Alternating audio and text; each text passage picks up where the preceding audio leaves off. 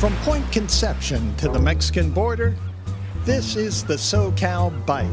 I'm Nathan Callahan. On today's menu, LSD and the flaw in the fabric. The anniversary of the death of the hippie.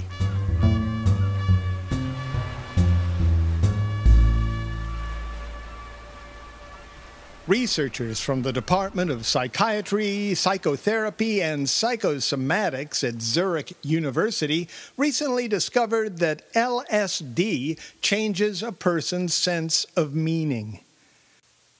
Under the spell of lysergic acid diethylamide, significance can be involuntarily added to events. This change in meaning takes place due to the stimulation of certain serotonin receptors, not only during the acid trip, but after. In other words, with LSD, personal change may be permanent. That change came to me in 1966, dancing with a 6-foot-tall tiki head in Crazy Daisy's Hollywood courtyard. Between giggles and offerings of acid to her Maori friend, Daisy gaily chanted, "Acid is concentrated life." I laughed, thinking concentrated life sounded like a brand of detergent. Then the walls twisted with unknown colors, and I began to live in a hallucination. Lightning bolts struck the swimming pool. I walked the deck of a brigantine, watched a witch consumed in flames, discussed Plato's allegory of the cave with a giant porky pig policeman, and was convinced, before finally touching down at sunrise, I saw the interconnectedness of all things. I became other. Acid is, after all, a disruptive agent. Earlier on this altered February 1966 day, author of One Flew Over the Cuckoo's Nest, prankster, and LSD enthusiast Ken Kesey had driven his psychedelic school bus past my home in the San Fernando Valley. Kesey was heading south from San Francisco to the onion-shaped Unitarian Universalist church I occasionally attended, where he was booked for a mind-altering congregational happening. People don't want to get high, Kesey said, because if you get high, you might see the falsity of the fabric of the society we live in. Daisy and I loved the new caper, and the weft and warp of Kesey's perspective captivated us. While Kennedy pointed to the moon, psychotropics became our space program.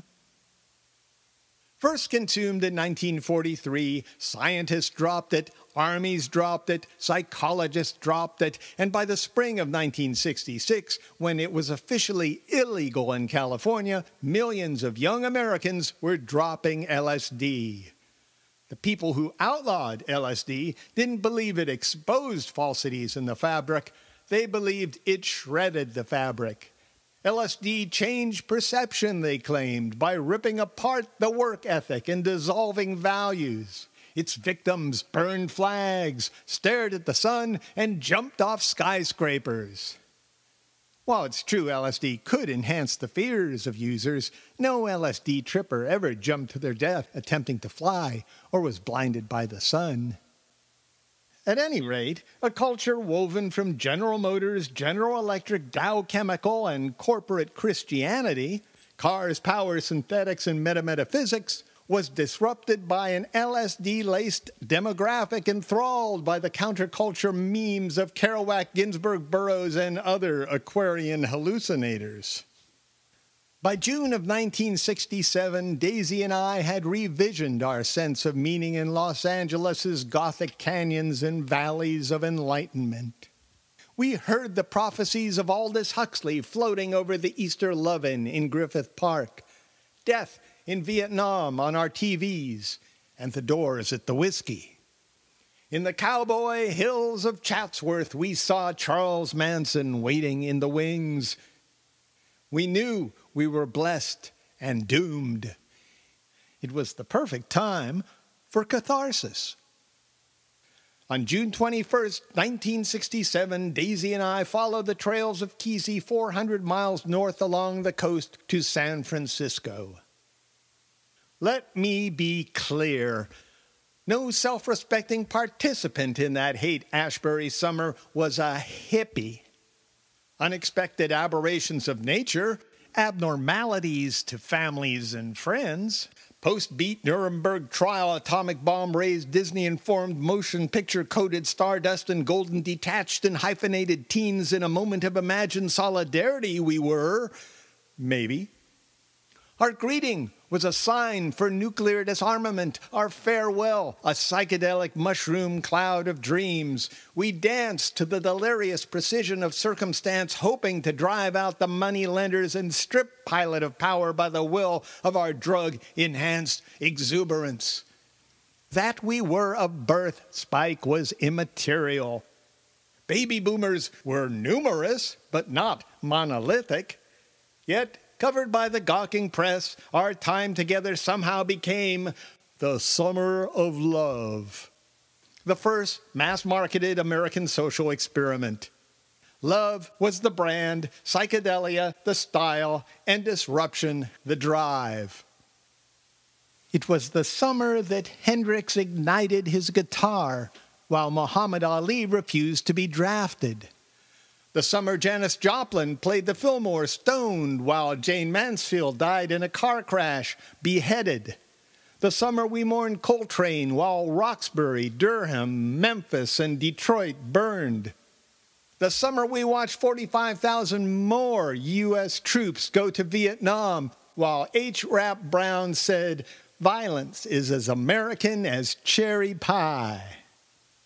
In a 21st century tribal act of artificial purification, we found the falsity in the fabric, and in an eternal return to endless creation, grew to become the fabric. Lawyers, doctors, cooks, philosophers, alcoholics, janitors, political operatives, junkies, generals, hairstylists, microbiologists, Steve Jobs, and Donald Trump. Meanwhile, the LSD was doing its job. On one hand, the summer of '67 became the wellspring of Western degeneracy. On the other, the zenith of romantic idealism. The truth is, the summer of '67 is neither. It's a figment of serotonin receptors. It's a hoax, a hallucination, fake news. To hell with facts, we need stories, Ken Kesey said. The story of that summer ended on October 6, 1967, when a coffin was carried through Haight-Ashbury commemorating the death of the hippie. But nothing died. Love is not all you need. Violence is still as American as cherry pie. There is another longest war in U.S. history. Poverty still prevails, cities burn, and in spite of the hype, nothing really changed that summer. And if it did, it is best forgotten.